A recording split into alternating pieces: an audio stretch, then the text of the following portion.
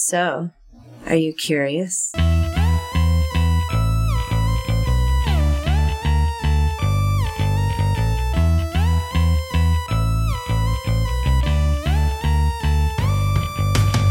Welcome to the Curiosity Codex. I am your ardent enthusiast, Kyle Olson.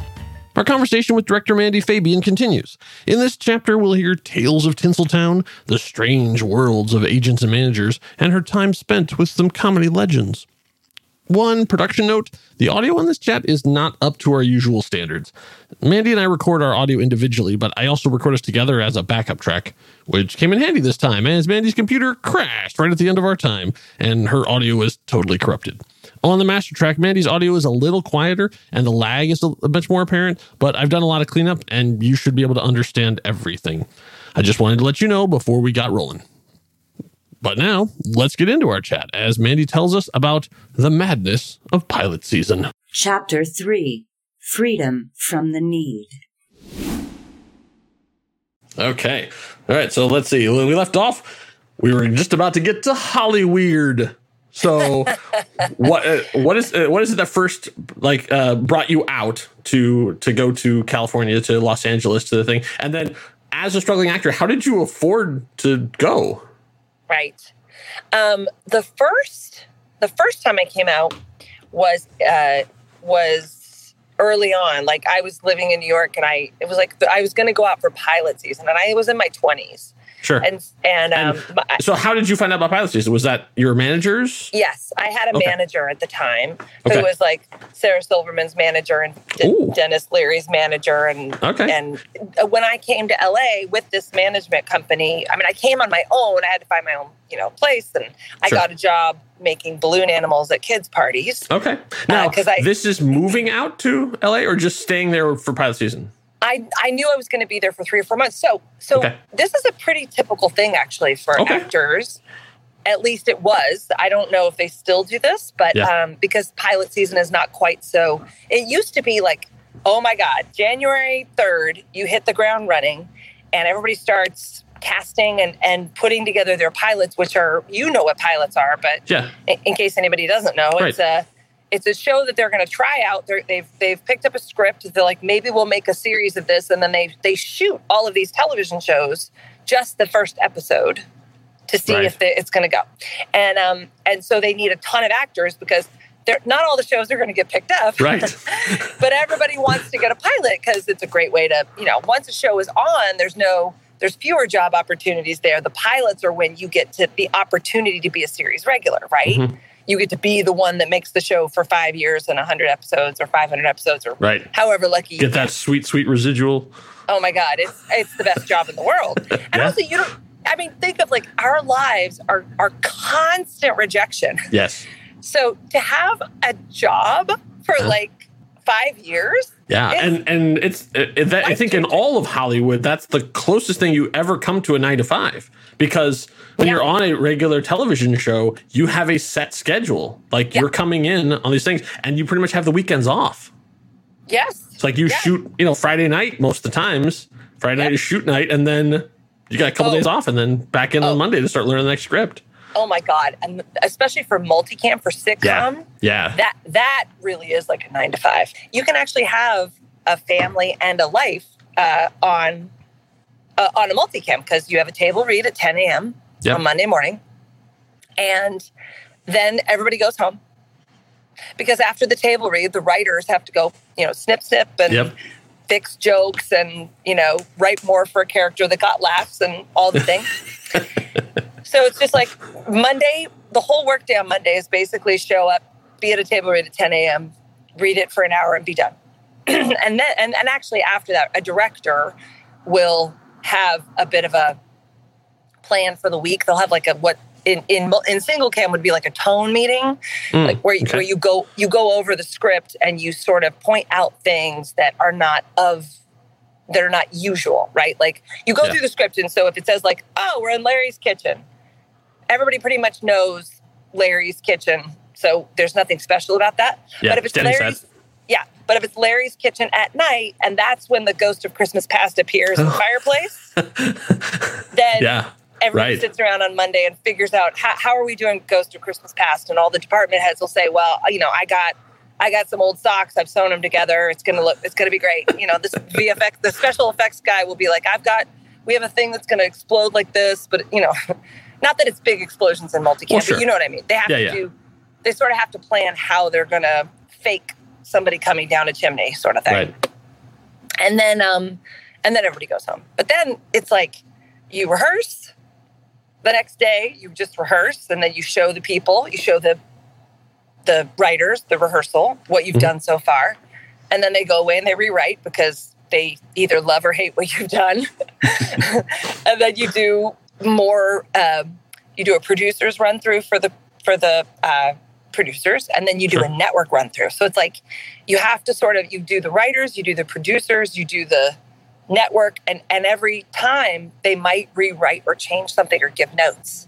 Yeah. So it's like doing a play that a half-hour play that's constantly getting rewritten all week, and then then you go and do the live show, and even then it gets rewritten. And then it gets written. That was the thing that amazed me when I got to see a taping of a sitcom. I went to a recording of Two Broke Girls when that was on in their first season, and they would go and they would shoot the scene, and they would they would do the thing, and then as soon as they would call cut, the writers would cluster together. And then one would run over to the actors and go, and they'd run the scene again with all new jokes.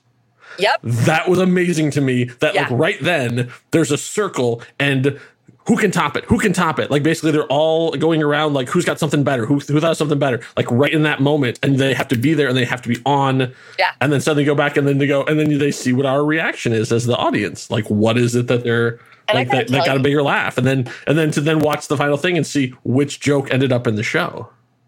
Oh, and it's the best. Like I think it's the purest form of comedy, because truly, if you don't have an audience laughing, then what you did is not funny.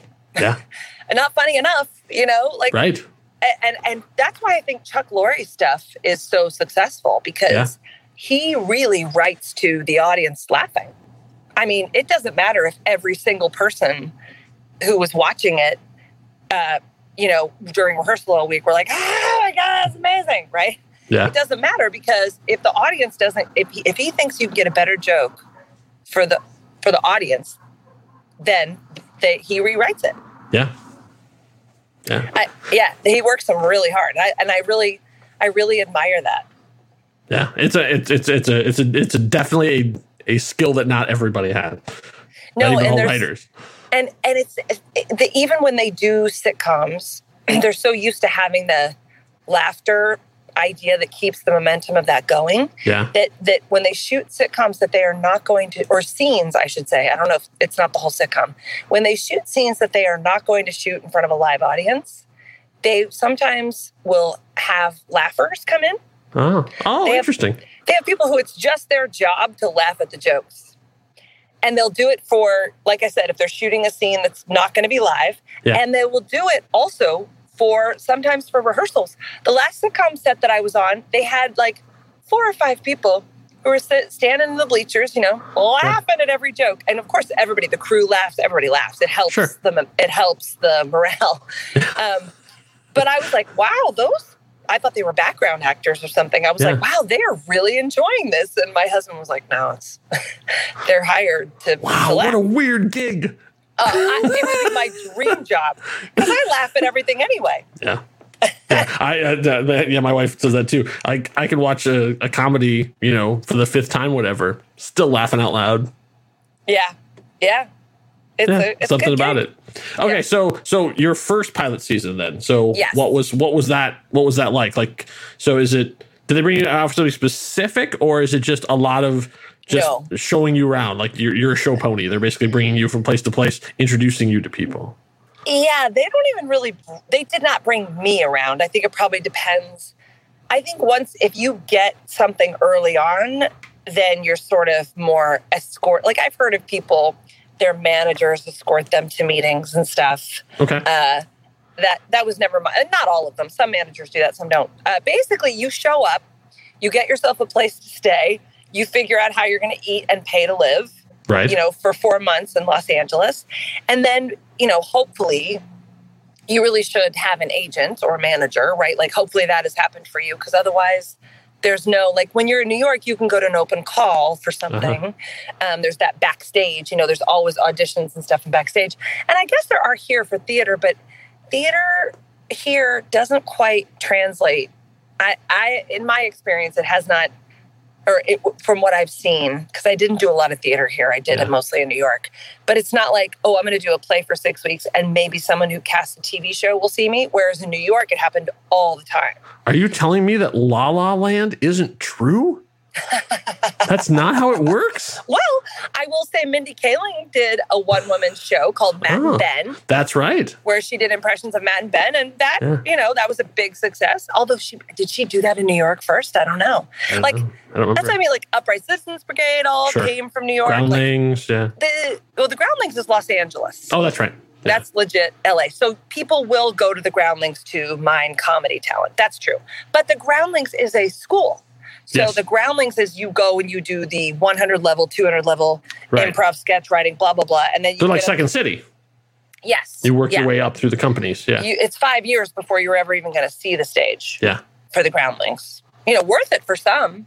Right. But did you ever see that show, The Nobodies? Or Nobodies? Oh my God. I love this show so much. Oh, who was in that?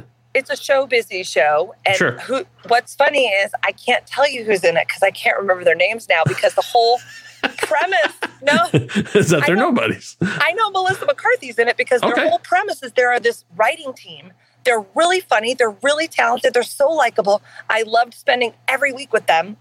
But the whole premise is that Melissa McCarthy is their super famous close friend from doing the Groundlings, and they lie and say that she's attached to a script when she isn't because they're so desperate for an opportunity, and the only thing everybody wants is somebody famous. So it's this really great, it's all about them struggling, being super talented, super right place, right time. All of their friends are famous, and there's these 3 people who are friends with Melissa McCarthy and Kristen Wiig and all the famous people, Nat Faxon. And Jim Rash. Is it Jim Rash? From Community?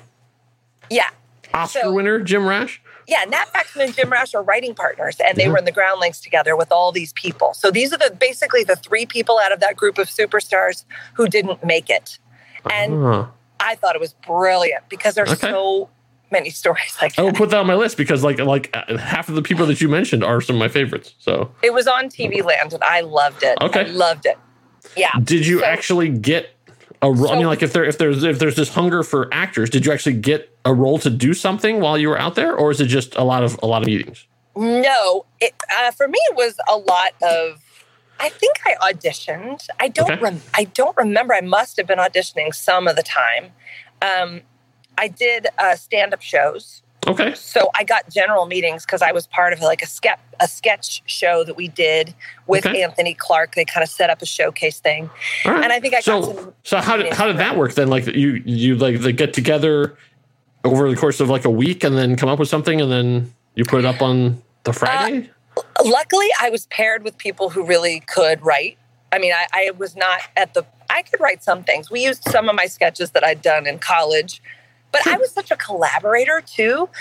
You can't use other people's material. And everything I wrote, I sort of wrote with 3 or 4 other people, So I didn't really have a lot of my own material at that point. So I just tried to cobble stuff together from what I had come up with. And then I was paired with a playwright who was really funny. And she was the one who told me, she's like, if you want to be a writer, you need to read plays. Which I thought was interesting. Now, it's funny, I could have met the person who's like, if you want to be a writer, you need to read spec scripts.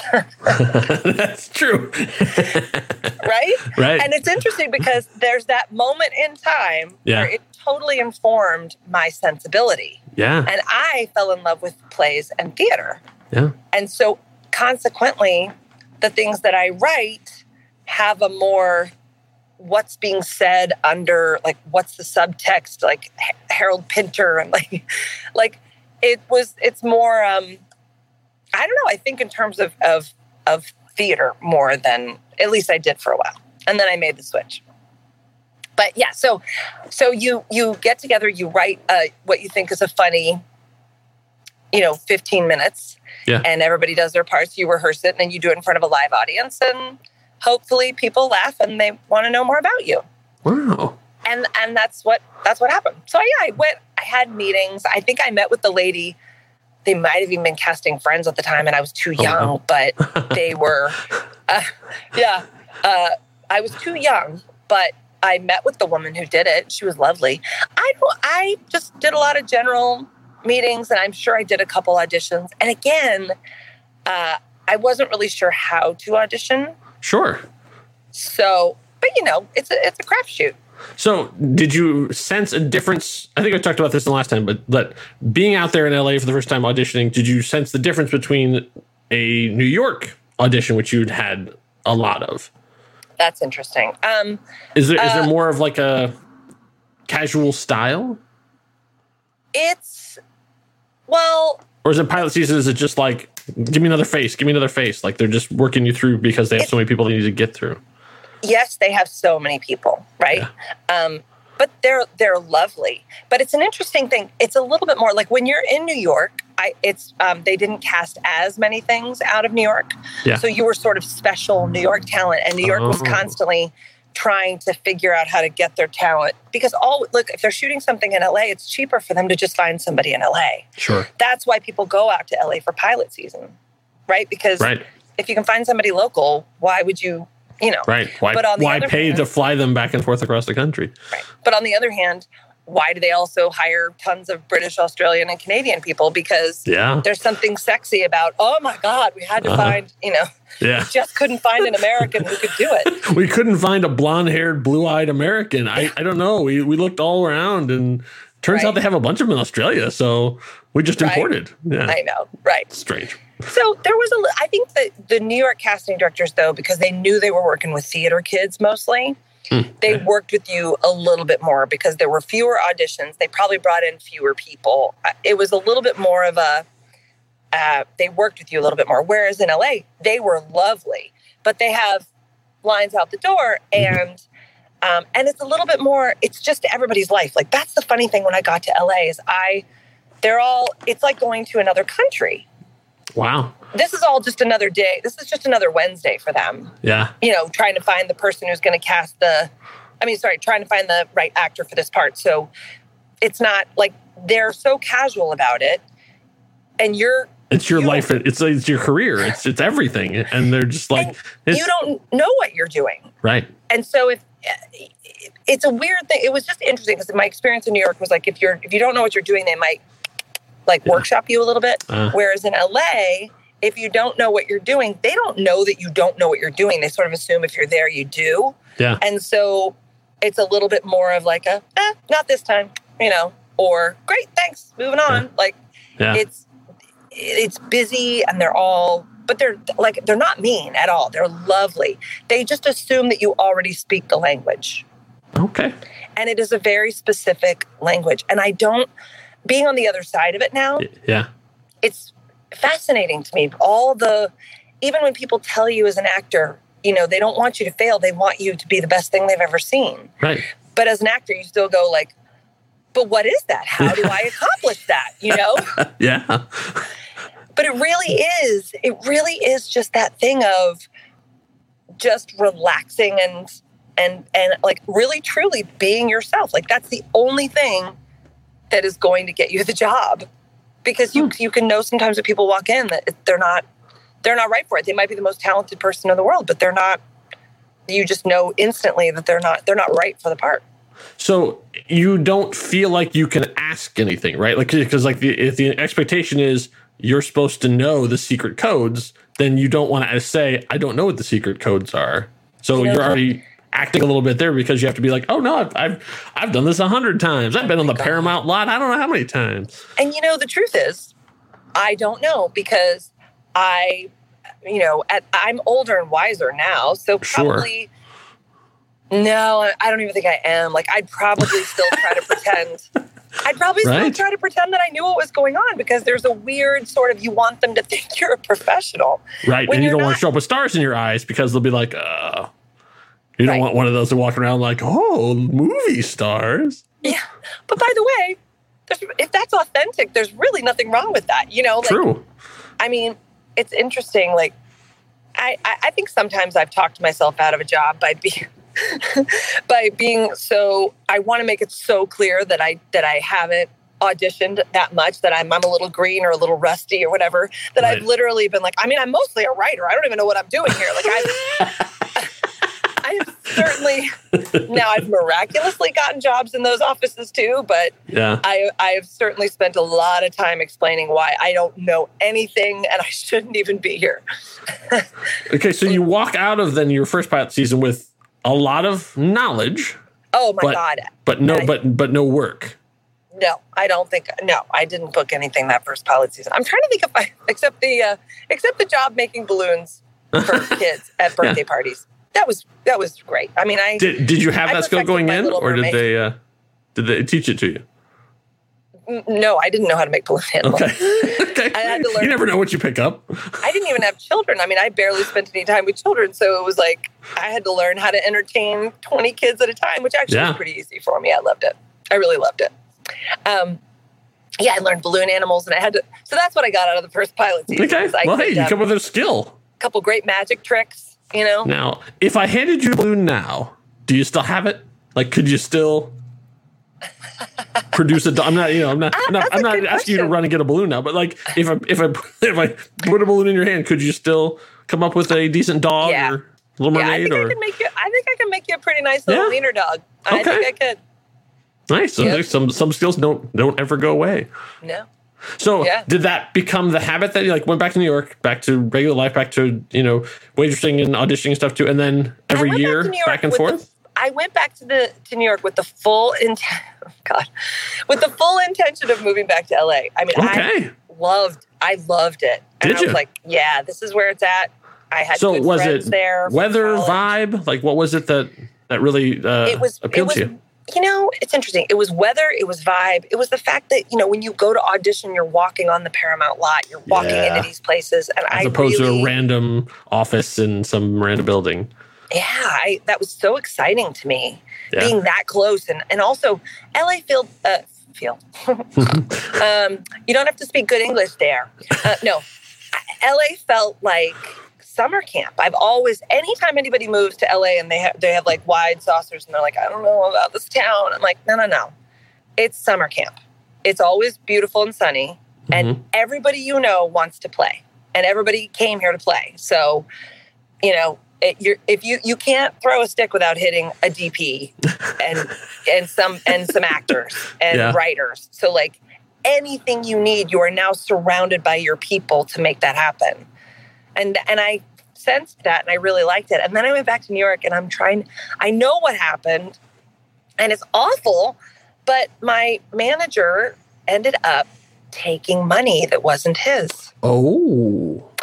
Yeah, I had done a movie in Texas, just a little movie, and I was a background girl, and then they gave me a line, right? So I had a tiny part. But do you remember the name of the movie? Yes, it was. It had Vanessa Redgrave and Keith Carradine. Oh, Ballad of the Sad Cafe. Okay. And Simon Cowell was the director. And I guess something had happened, and maybe they didn't pay people what they should have paid them. And there was a settlement via SAG, and I got a check. I mean, it's so interesting. At the time, I think it was like $2,500. But that's 2 months' rent.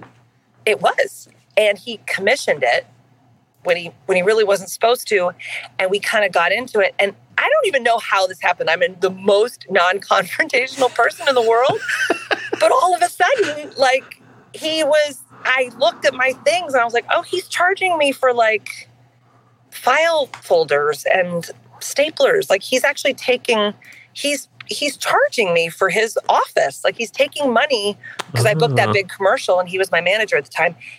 He was double charging me for things. And now he was such a big manager. There are two paths, right? There's who cares? It's just a couple $100, sure. Keep on this path. You're fine. Or there's but it's not right to steal from somebody, and that makes him unethical, and I can no longer be in a relationship with him. Right. I took that path, which maybe it wasn't the smartest path. Maybe, I don't know. It was, but it's what So the thing is, as I've gotten to, the middle years, let's say, that's my thing too. Is like, I don't want to be around those people. So like, once you know something like that, something that they've done terrible, and they're continuing to do, it's like, even if it hurts me, like, it's going to hurt me a lot more because I have to live with myself the entire time, knowing that I willingly went along with something that was bad, or continue on. So it's like I've got to the point, like, my peace of mind is worth more. Yeah, it was. It was that. It was. I mean, if you can't trust somebody, right? And everybody. I mean, it's kind of classic. Anybody. Yeah, exactly. It's Hollywood. It's Hollywood, but unless you're working, and once again, let me state this for anyone who's interested in this business. Yes. I still believe that even for the most successful people, like 80% of what we do is rejection. Yeah. Like, so you're really not getting the job most of the time. Right. How quickly can you replace a manager? Right. Like, that's it. So, sorry, that's what I was going to say. Okay. 80% of the time you're not getting a job. Yeah. So it's your agent. Everyone is always frustrated with their agents and managers because they're not booking them the good gigs, right? Not getting them the right auditions. Go get me a job. And it's like, well, most people don't get jobs most of the time. So that's the business that we're dealing in. You know what I mean? So he was really kind of a jerk about it. I mean, we had to go to arbitration. There was a lawyer. And honestly, it was so traumatic. And I was so young, Yeah. And I felt like, oh, God, how did I really, like, my first go out, this is how it goes, Yeah. And I felt really icky.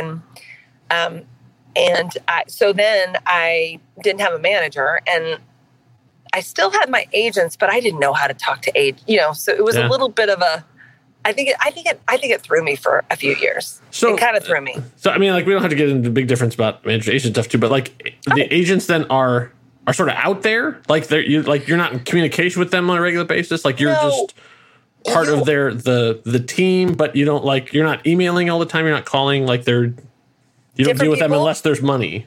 Different people have totally different experiences. Okay. I've never dealt with it either, so I'm curious what your experience. Yeah. Some people are super tight with their agents. They go to lunch, they party with their agents, they can tell their agents anything, their agents fight for them. It's like their agents are like a manager. Okay. But the traditional sort of structure is a manager will have 8 to 12 clients that they focus on. So your manager wakes up and they really are more like, how am I going to get Mandy a job today? Who can I set her up with? Well, how can I leverage my resources to find her a job? Right. And they're constantly focusing on you. Whereas an agent probably has, I don't know, depending on how big their agency is, they can have 50 clients like you, Yeah. So that's obviously not going to, and even back then, so managers couldn't negotiate the deal. The agents had to. So there was sometimes like a manager would make something happen and then the agent would come in and negotiate it. Yeah. But then they also have entertainment lawyers who negotiate things. It's really, I feel like it's all kind of set up on this idea that, like, if someone's going to get rich and famous, you don't want to miss that boat. Oh, yeah. To make money, you think about it. How are you supposed to monetize anything if you're a manager or agent? You have to be attached to someone who's famous, making money. Yeah, making money. It unfortunately is a parasitic industry. Like you as the performer make X amount of that, and then they take a percentage of that. Yes, or you have to have a lot of, maybe not famous, but like almost famous, like just regular Joe working class actors, a bunch of them, so you can keep your business afloat. Right, because when they make money, you make money. Yeah, I mean, they're always lovely people. The best part about agents is that their whole skill set, or I shouldn't say their whole, a main part of their skill set is making you feel like you're amazing. And God, that is a great skill set, man. I mean, even if if you haven't made money in 10 years and you're not doing great, but you somehow have an agent, you sit to lunch with them and they're like, oh, do we love you? And you're like, I know, right? You do? Oh, I didn't expect that, but it's nice to hear. It really is. It costs them nothing to shower you with love. It's pretty great. And they usually pick the check. Yeah, they do. Also a bonus. Yeah, right? I mean, even if you have no jobs, you could at least get a couple free lunches, which, is better than nothing. Right. No. Yeah. So, but that was a little tricky when that happened. It took me a couple years to kind of figure out, how do I get back into this? It was really I was scared to get back into it a little bit. I was still auditioning. So you just didn't have a manager for that period of time? I didn't have a manager. And then I think I got a manager. This is funny. I got a manager and then she quit the business. Okay. But I had gotten a new agent and then she quit the business. And you start to go, is it me? Am I pushing you out of the business? What, did I do something wrong? It's so funny because, but then at this time I was still I was doing sketch comedy. Okay. I had gotten back into my safe home base of, I didn't feel like going out to LA without a manager or agent. Right. So then once I signed with Gersh and I was like, okay, so now maybe I'll plan to move out to LA. And then the lady at Gersh quit. And then they put me with somebody else, but it was a little bit like, I don't know you, you don't know me. Yeah, I was, and by the way, that's the other thing. If you don't know what you're doing, it can sometimes, it can be, it's not clear. It's not a clear path. But now, in retrospect, what I understand is you just go. Yeah. You drive your career. You drive it. And if you need help, or want somebody to, you just go ahead and ask for it, whether it's your friend or someone you're networking with, or whether it's your agent. I'm they're not always going to be thinking of you. It's a shocker, I know. But if you need something specific, you reach out and you go, what about this? So if I had known how the business worked, I would have at the time been I'm thinking of going to LA. Would the Gersh office in LA send me out for pilot season? I didn't really have that going on yet. It took me years to really understand the mechanics of it. And I don't know why, except that, I'm more of a creative. I'd be like, well, I can't figure it out right now because I'm doing characters and sketch shows. And I shouldn't say more of a creative because you can be both. I think it was just my personality. Well, yeah, because you came up through working with a group of people. Yes, your stuff was never intended to be like name above title. It's just me. It's the me show. 100%. I had always been shepherded into these great, sketch groups, and I got to work with amazing people. Yeah. And the rest of it was just kind of up to luck. But what ended up happening was I did not go back out to LA. I stayed in New York and I continued to do theater and sketch. And then I got a terrific voiceover agent. Oh, okay. And that happened completely out of the blue. I did not expect that. I hadn't even heard of voiceover. I had no idea what that was. Yeah. But they came and saw me in a show and they saw that I could sing and that I had comic timing. Okay. And those were the things that they kind of looked for, right? Oh, she's funny and she has a sense of rhythm and sound and her voice is nice. And so they basically said, hey, we want to represent you. And I was like, oh, I already have an agent. And they're like, yeah, you're going to dump that other agent because we're the best in town and we're going to actually make you money. And I was like, okay. Oh, okay. And I was terrifying, but I did it. I did it because someone told me to do it, which is great. Yeah. I just need to be told what to do. So voiceover obviously can cover a lot of things. So what did they initially start you doing? Was it just car commercials? What was the... It was fantastic. I don't know how, because I had been on voiceover auditions before. Sure. I'd had another voiceover agent. I every so often would sort of, and I did the on-camera auditions. I was auditioning for things, but I was sort of I kind of feel like I was a bit of a clown, I was goofy, and I didn't really know what I was doing. although I booked a couple things. I booked a Kmart commercial. Thank you. Okay. Thank you, Kmart. But then when I got to voiceover, it was like, oh, that's my jam. Oh, okay. And the reason it was is because it took away all of my self-consciousness. So any of the lack of confidence that I had, like, it was so weird. Like we had talked about this before. Yeah. If you're in a theater of 900 people in the dark, you're a goddamn virtuoso. Like you can perform and you're masterful. But you put me in a room with 3 people who can see my face and I can see theirs. I'm shaking like a leaf. Like there's a weird kind of like, this is too much about me and you, or you know what I mean? Am I talking too much? Am I talking too little? Like, yeah. My nerves were getting so bad in the auditions and the on-camera auditions that I couldn't do really what I was good at. You couldn't get to the place. I couldn't. I just was, at least I'm assuming, in the past, it's one of those things, you always look at something in the past. Right. And this is the problem. There is no exit interview for an audition. I know. I think that is a bad thing to say, like afterwards, like, I mean, obviously they're doing it with mass numbers, but like a little thing saying like, hey, you're great on this. Maybe you should work on this, to like, okay, great. That'll help me audition in the future. But you end up just walking around for the rest of your life. Like, what did I do? Like, why didn't I book that? Like, how could I not? And you have no idea. By the way, a lot of it, and I have this story a lot. Like I've come close on a lot of things. Like, sure. And the things that I know that I've come close on, that was great to hear.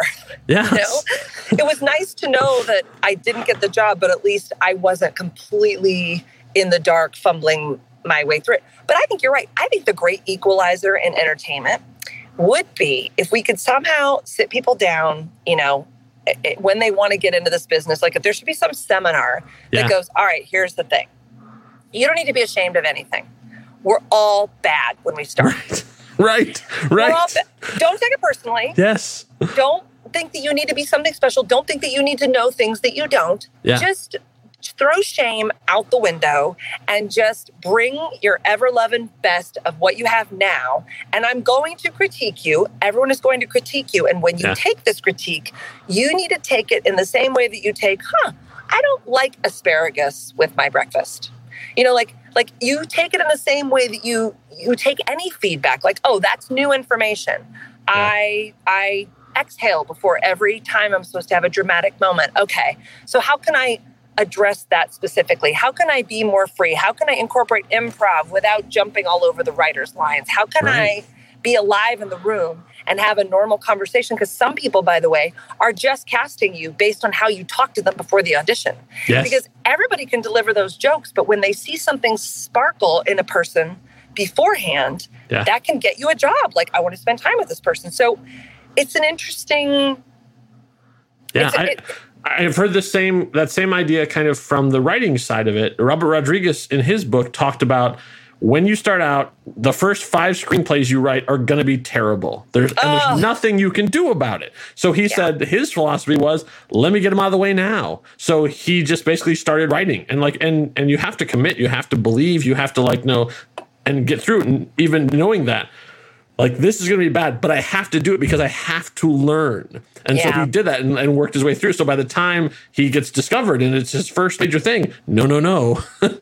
He put in the work already by the time he got to that point. So it's that same thing of knowing it's going to be bad and you just have to accept that. Everything, whatever you start out, everyone starts out terrible. Yes. Everyone. Yes. And you have to be able to work through of you hating what you're doing, whether it's acting or writing or dance, whatever it is, to get to the point where you actually can start to be good and develop your stuff. But you have to suck first. Yeah.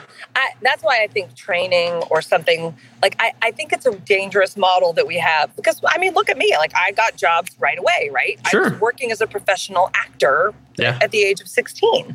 But I had never been trained. I had never had a safe place really to fail because there's this weird you're already successful. So if you're failing now, that just means you're failing, right?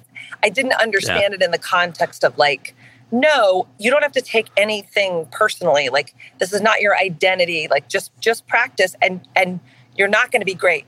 You're not going to be great at everything, but you can be if you just look at it directly in the face and go, I'm not so good at that. How do I fix that? Yeah.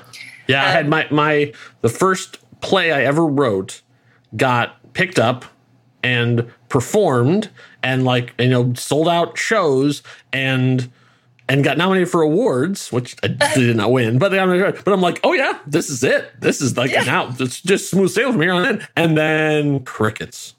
Nothing. Nothing for years. Not one nibble, nobody cared. And I was like, oh, this is what a career is like. This is what it's like. Because a lot of times no one wants to have anything to do with you. And then suddenly you're the toast of the town again. Yeah. And even if somebody does want to have something to do with you, I don't know if you've seen Steven Soderbergh's newest movies, No Sudden Move on HBO No, Max, it's on my list. I haven't gotten to it yet. Well, I wouldn't say it's his best work. Sure. I wouldn't. I don't. You'll be the judge of what you think. But he's Steven Soderbergh, so you go, yeah, right. You know what? It doesn't fall in the pocket all the time, even for the people that are quote unquote successful. So, right. I think that joy of the reason that I loved voiceover so much is because I was free from the need to succeed. Whoa. That's the title of my new self-help book. Right. No, but I didn't. It was so fun to figure out how to make a girl eating a Kit Kat interesting. Wow. Okay. You know what I mean? Yeah. Nobody was looking at me. I just got to play with the rhythm of it, which is very much a writer's sensibility of, right? The rhythm of how jokes should go and the timing of, right? Yeah. So Aaron Sorkin talks about how it's he writes music. So everything has to be da da da da da da da da da da. He hears the song and he's writing his dialogue along it. Oh my God. I can tell you because I'm editing my movie right now. Oh, yes. I can tell you that there were times when I was like, oh, I love it. It's so free. And they're just making it sound so real. And now I'm going back in and I'm like, I want you to cut the the all right, and the like. Cut it. Yes. You're you're adding words to the song. Yeah. Yeah. So, it's like when I don't want to be, a real stickler when it comes to if I write something to perform it, but there's a reason why I had you say, oh, that's a great idea, and not, that's a great idea. I chose that particular word specifically because the character has a reason for it. I put in those kind of pauses because I want that beat. I don't want you to just use any sound. There's a difference between and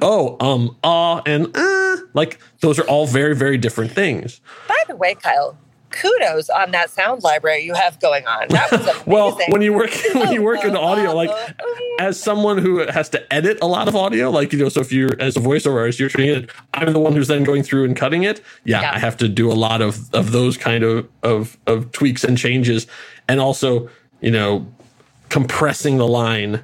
If someone decided to take a long pause, I was like, okay, I respect your choice, but nope, gotta go. Shoot, just cut the thing right out and put it right back together. Oh, yeah. Yeah, I hear you on that. Yeah. Yeah. So I guess, what was your first non-commercial then, as I'm a narrative nerd? What was the first character that you did that wasn't, selling something for a voiceover? Oh. Do you remember? You mean animation, a cartoon, or any kind of thing that wasn't specifically just a commercial thing?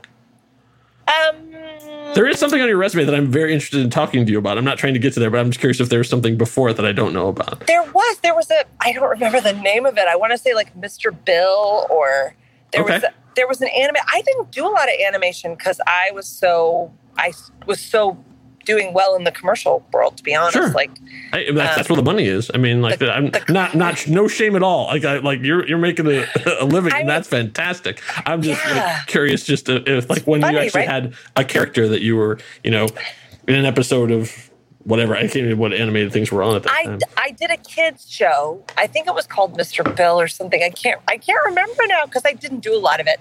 I did that. I did something called Van Helsing, which that's the one. That's what I wanted to talk to you about. Okay. Oh my God. To set the scene. Okay, so Steven Sommers had did The Mummy and did extremely well with it, and then they're like, monster stuff. Do a monster movie. So he made Van Helsing. So Van Helsing was Hugh Jackman as the monster, and then pretty much all monsters that weren't the Mummy in the Universal Library. It was a big, huge summer action thing, special effect kind of stuff. And it has, I'm a fan, but like, I know some people are not, but it was a big summer movie. And then they made a video game based on that. And then, let's see, it was Kate Beckinsale's character. Mm-hmm. And so when they did the video game, they didn't get Kate Beckinsale to do her voice. No. They got you. Yes, they did. So what is it like recording a video game? Well, this has happened to me a couple of times because I had to do an accent for it. Ah, yeah, that's right. A vaguely Romanian. Yep. Yeah. Vaguely is the operative word there. That's right. I got cast to do a British thing one time, and I was like, I actually got the job, and I thought, oh, dear God. And then I got into the session, and the woman who was running the session was British. Like, I'm going to get a lot of notes. Oh, I was like, no. I can sound British enough for an American person, but you know I can't do this accent. So it was a little bit the same with the Van Helsing thing. I was a little bit like, oh, God. But remarkably, it was a really fun. They were so nice. We had such a ball, and I had to sort of try to do as much of a voice match as possible. I'm uncannily good sometimes at voice match. I love it.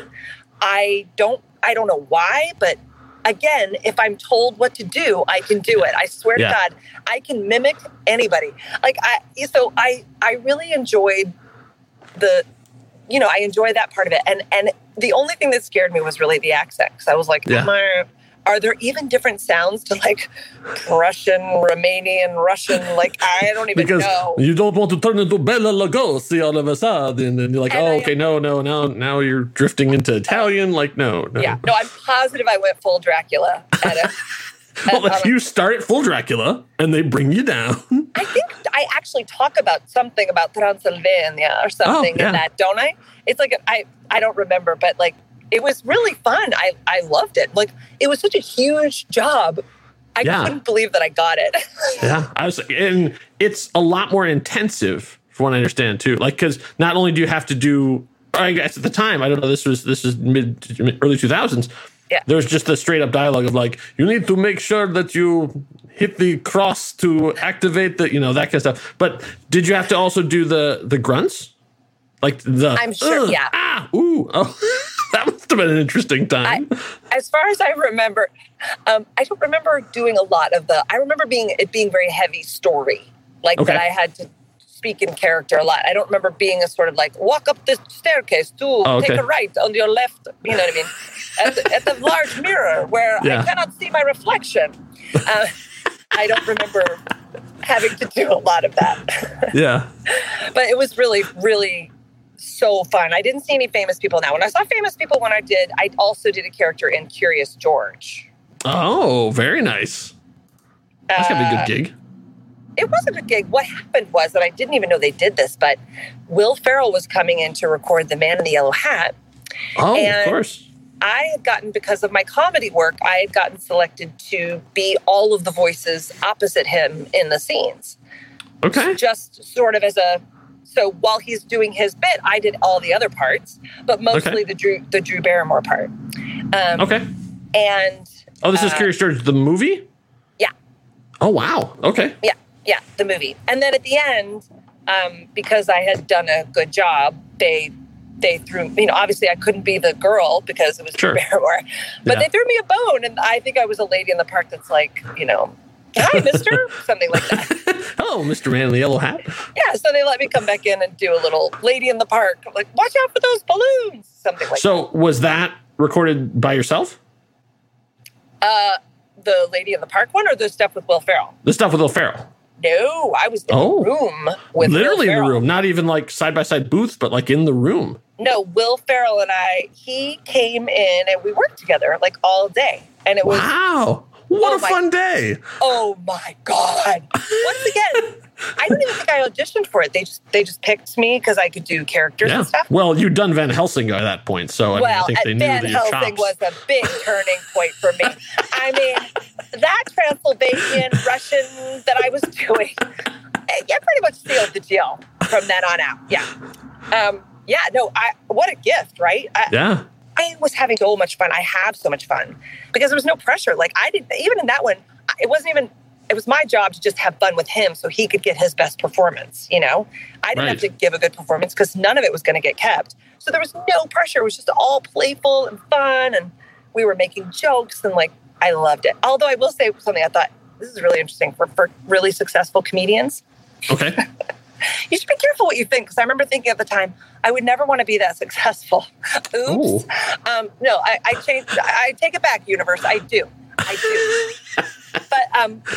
But no, because, you know, Will Ferrell would be like, you know, hey, you know, you got any cream for this coffee? And the room would fall out. And you're sitting there going, no. He literally wants cream for the just wanted half and half.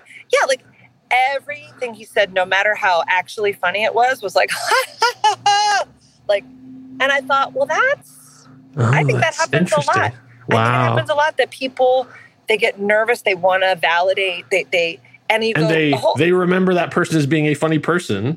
Yeah. So they are like keyed up for it. Yeah. Like who's the guy who is actually going to critique Will Ferrell's comedy? Right. Who's the person who's going to go, I think that joke's redundant. And I'm sure he has them. But in that room. I know you did Anchorman, but you know, I've been behind the boards for 6 months, so let me give you a note here. Right? I mean, look, he's doing fine. I love Will Ferrell. But he's very funny. He's very naturally funny. Like he's there to play. Yeah, that's good. Yeah. Well, he had similar backgrounds. He also came up from an ensemble sketch. Yep. You know, background. It's delightful. This conversation is delightful. I'm no Will Ferrell, but I try. Don't underestimate yourself. You're pretty great. Well, I heard you did a play that did really well. Oh, you heard about that? Oh man, I did. It's going around. Everybody's talking about it these days. Yeah. Oh yeah. It's kind of a big deal that you're talking to me. I mean, really. I know. Thank you. I appreciate that. I mean, also, never forget I'm the woman in the park from Curious George. Oh, so that's true. That's true. Yeah. I mean, the fact that you have in your pocket right now a Kate Beckinsale impression. I mean, right? Come on. Look out. Like, who else out, has Kate. that? That's why voiceover was so good for me because, I mean, I think you can see as I'm sweaty and at a voiceover booth that, like, I have no Kate Beckinsale. But for those brief 2 hours in the booth, you know, I got to be her. It's pretty great. So you said that you could mimic people. So would they bring you in to do like, I can't what it's called, interstitial? What the like when a celebrity can't come in to do the other ADR, yeah. Do they bring you to like do other people's ADR? Yeah, additional dialogue recording is what ADR is, and I've done Deborah Messing. Oh wow. I've done, who else have I done? I've done like 3 or 4 of them. I can't remember. Okay. I've done, like, I can't remember. There's a movie, 21 Grams. I think I did something in that movie. I don't, but that's been fun. That was an LA thing. So after I did voiceover in New York for many years, I was the voice. I got a gig as the voice of the Rosie O'Donnell show. Oh, wow. That's nice. That was a big show at the time. Yeah, so I was her promo announcer. She had a guy announcing for her for 2 years. And she said, hey, what about a woman? And there were no women in promo. And so they held an audition. My agent represented the guy who already had the job. And she was like, hey, this is a nothing thing. It's not a real job, but it would be good for you to go meet these producers if you can make it. It was 5:00 on a Friday on Mother's Day weekend, and my mom was with me. And I was like, well, she says it's not really a job, but do you mind? Like, it would be good for me to meet these producers. And my mom's like, sure. So we go down to Times Square and go into this little booth, and I meet the producer and do my little thing. And then I find out that like, I got the job. And then later, Rosie at a Christmas party told me, She told me it was between me and another girl. And then when they told her the name of the other girl, she was like, I did a movie with her. I don't like her. And she was like, go with the other one. So because I had never done a movie with Rosie O'Donnell, got to be her promo announcer for 6 years. Wow. Yeah. See, those of you who don't, the problem is with talk shows is that they have a shelf life. So it's like there's nobody talks about clips, or it was pre-internet stuff too. But like, I can't stress to you, for those of you who don't know, how big that show was. Like, you think Ellen is a big deal? Like, Rosie was double what Ellen was. Everybody watched that show. Yeah, and she was the first one to do it. Yeah, and she came out to her audience. They all knew that she had a wife and adopted kids, and she was beloved. Yeah, she was great. Yeah, that's a good gig. It was a great gig. That's probably like what, an hour, a couple hours work every week? Oh, no. That gig ruled my life, actually. Oh, really? So I figured you just would come in and just record it for an hour and then you're out. No, because the approval process was so brutal. I could be in that office 6 hours a day sometimes. Like, wow. They had me on call. I had to go after running the New York Marathon on a Sunday. I checked my phone and they're like, "Where the hell are you?" I'm like, "I was running the marathon." And I go and I'm still in my foil blanket. With your number? I had to go record a promo. I couldn't leave town. Wow. It was like I had to be there because we didn't have the technology of being able to do what we're doing, right? I had to be in the voiceover booth. Yeah. And we did so many promos, and especially for Sweeps Week, it was like, it wasn't all day every day, but when I was there, I could be there for up to 5 hours. And if they made changes, they had to be able to call me and get me back in the studio like within the hour. So wow. It really, they kind of owned me. And then the minute that that was over, I moved to LA. Okay. So like when the show ended, or like your time there just was done? No, when the show ended. When the show ended. Okay. So you were with her right to the end. To the finale, baby. Okay. Yeah. It was great. Wow. Yeah. That's really cool. Like, so that would be like not announcing the show. No, I wasn't a live announcer. So you were at the show. Next time on the Rosie O'Donnell Show. Oh, okay. All right. Coming up next. Okay. Vince Vaughn, stuff like that. Okay. So the little commercials on radio and television that would tell you who's going to be on this week on Rosie. That's double paychecks. Because you get one for radio and one for television, right? It set me up for a life of leisurely writing. No, I'm kidding. It was a very good. Financially, it was a solid. Promo work was incredibly lucrative. Yes. Oh, okay. All right. Yep. It was a big gig, and like a series regular job on television, it's regular work. Right. Right? Like, I did plenty of other commercials and things, but, you could do 5 commercials in 1 week and then not do one for 2 months or 3 months. You don't know when that's coming. The promo work was regular. So it was like you could actually live your life going, I could save money because I know there's more money coming. Like, it's like a pretty cool situation. Were you able to not waitress while that was going on? I had stopped waitressing the minute that I decided I wanted to be an actor full time. Okay. I decided I was going to live on a bagel and pizza. And so that was about $5 a day I could live off of. And then I had savings that I could pay rent with. And I was like, I'm going to go. I read The Artist's Way. Okay. And I was like, I'm taking a leap of faith. I'm doing this for 6 months and we'll see. But I'm an actress now and nothing else. And I'm going to be the thing I want to be. And I quit my waitressing job and said, this is what I'm doing now. And I will say, within like 2 months, I was doing that sketch show. I got that voiceover agent. They sent me out. I started booking like crazy. I was making money right away, more than I ever made waiting tables doing the thing I loved. It was super risky, and it paid off. For me, when I was starting out to be, when I decided to do the same thing with writing, for me it was ramen noodles, peanut butter, and kids' meals. Because you could go to Taco Bell and get a kid's meal for like $2, and it was still a full-size taco and nachos, all that stuff. So like I basically found out what the most food you could get for the least money at all the fast food places, and that's what I would eat. So yeah, those were my starving days. So did you, when you made that choice for yourself, did you write all day every day? Did you have the discipline to do that? I did. However, nobody cared. So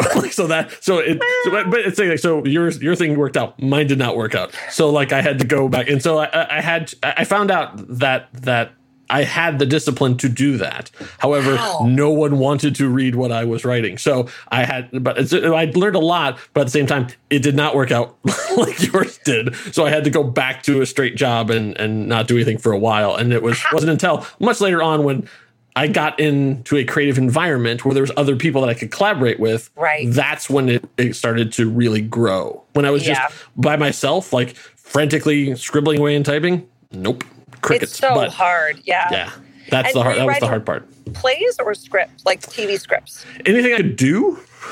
But yeah, I've not done a lot of screenplays and television plays, mostly because my impediment is not discipline. It's not button seat getting keyboard, which a lot of people it is. It's not ideas. It's I don't like writing things for the drawer. Oh, so I love that. I've been trying to get over this for years. So I've done one screenplay. The only reason I finished my first screenplay is because I was involved in a screenwriting group and they were doing readings. And I was like, oh, if I have a screenplay, they'll read my screenplay out. So I did it and I did that. And then since then, no one has ever asked me for a screenplay. So therefore, I've never written one, which is a terrible way to build a career. Yeah, but I really respect that. I feel the same way. It's why I did music. It's why, I think you're onto something there. And by the way, here's my philosophy. I just did a movie, right? If it's a success, maybe they'll look at the other scripts that are all sitting in the drawer, right? Yes, exactly. So it's a really good thing to have build up a back catalog, which I'm really terrible at doing. I love it though. I was just having a conversation with one of my directors I had worked with where we've collaborated on a bunch of different things. I said, my best work has come because you'll come to me and say, I want to do a play about this. And I'll be like, great. Let me fire up my pen and I will get him something. And it works out. Like every time we've collaborated, something great has come out of it. But when I'm just sitting by myself, it's sort of like, I know if I finish something, it's just going to go sit. I mean, the drama stuff, but I print out, it's going to sit in my drawer. And I'm like, oh, that drives me crazy. Yeah. You also need to be told what to do. Like me. I do. The weird thing is like working in the theater, especially, there's this idea that the playwright shows up with the holy document. Oh, and it descends and like everyone, oh, yes, we must honor the playwright's wishes, which feels great. But I am perfectly happy if someone says, we want to do a show about A, B, and C, can only have this many people and do that. What do? Give me 4 weeks. I love it. I love it. I love a challenge. Yeah. But the thing is, that's not the way stuff is built. Like they expect it to arrive sort of fully formed. Like, no, like tell me what you want. I'll make it happen for you. But you know what? The fact that you have people that can collab, I'm with you. I would like a group of people that give me assignments. And that has always been the best. Like if anybody's trying to get started and needs help, like having other people go, I want you to write me a 2-person play about blah, blah, blah. It's great. Yeah, exactly. Like that's my main advice for anybody out there trying to do anything like this, find a troupe. Like I've been like that's what's been great for me over the last like 10 years, moving out to a new environment, meeting all new creative people, is putting together people who also want to do stuff. Like actors want material. So find actors. Yeah. Like, if you're an actor, find writers. They want to do stuff like that. Start putting those things together. And that's the only way one-man shows are very, very rare. We have this really unique thing in our business that I think is why people want to be in it, to be honest. The thing is going to be successful is if you're having fun, right? Yes. Like when this whole thing I'm thinking about, like is talking about auditioning. I'm like, well, what happened? When I started to have fun, I started to book work. I wasn't having fun. Yeah. I was scared. I didn't know what I was doing. I thought I was failing. And the minute I started having fun, it was like, boop, boop, boop, boop. You're talking about, oh, that sounds fun. You're going to give me this idea. Right. Writing alone is not always fun. So it's this great thing where you find other people that make you laugh and have fun. And then you have a win-win because you're A, more likely to be successful. And B, you're having fun, even if you're not successful with it, and that is success. This is why I love conversation. You never know where it's going to take you. Mandy and I had reached a stopping point in her story with Mandy moving from New York to LA, but then we stumbled onto this fun new topic and got to chat about creativity and collaboration and my own struggles with getting words on the page. I hope it was fun for you too. If you'd like to hear more of Mandy's voice, she's got her own podcast. It's called The Mand Cave, hosted in collaboration with her friend Mandy Kaplan. You'll find it wherever the finest podcasts are found. Thanks so much for listening. This has been the next chapter in the Curiosity Codex, but there are still many pages left to decipher. We're part of the True Story FM family of podcasts. Find out more about us at truestory.fm. Our theme music is Intrusion by Severed Personality, aka Kevin MacLeod. The voice of the Codex is Vicky Hall. Find her on the web at vickyhall.squarespace.com. And my name is Kyle Olson. The Codex is closed. For now.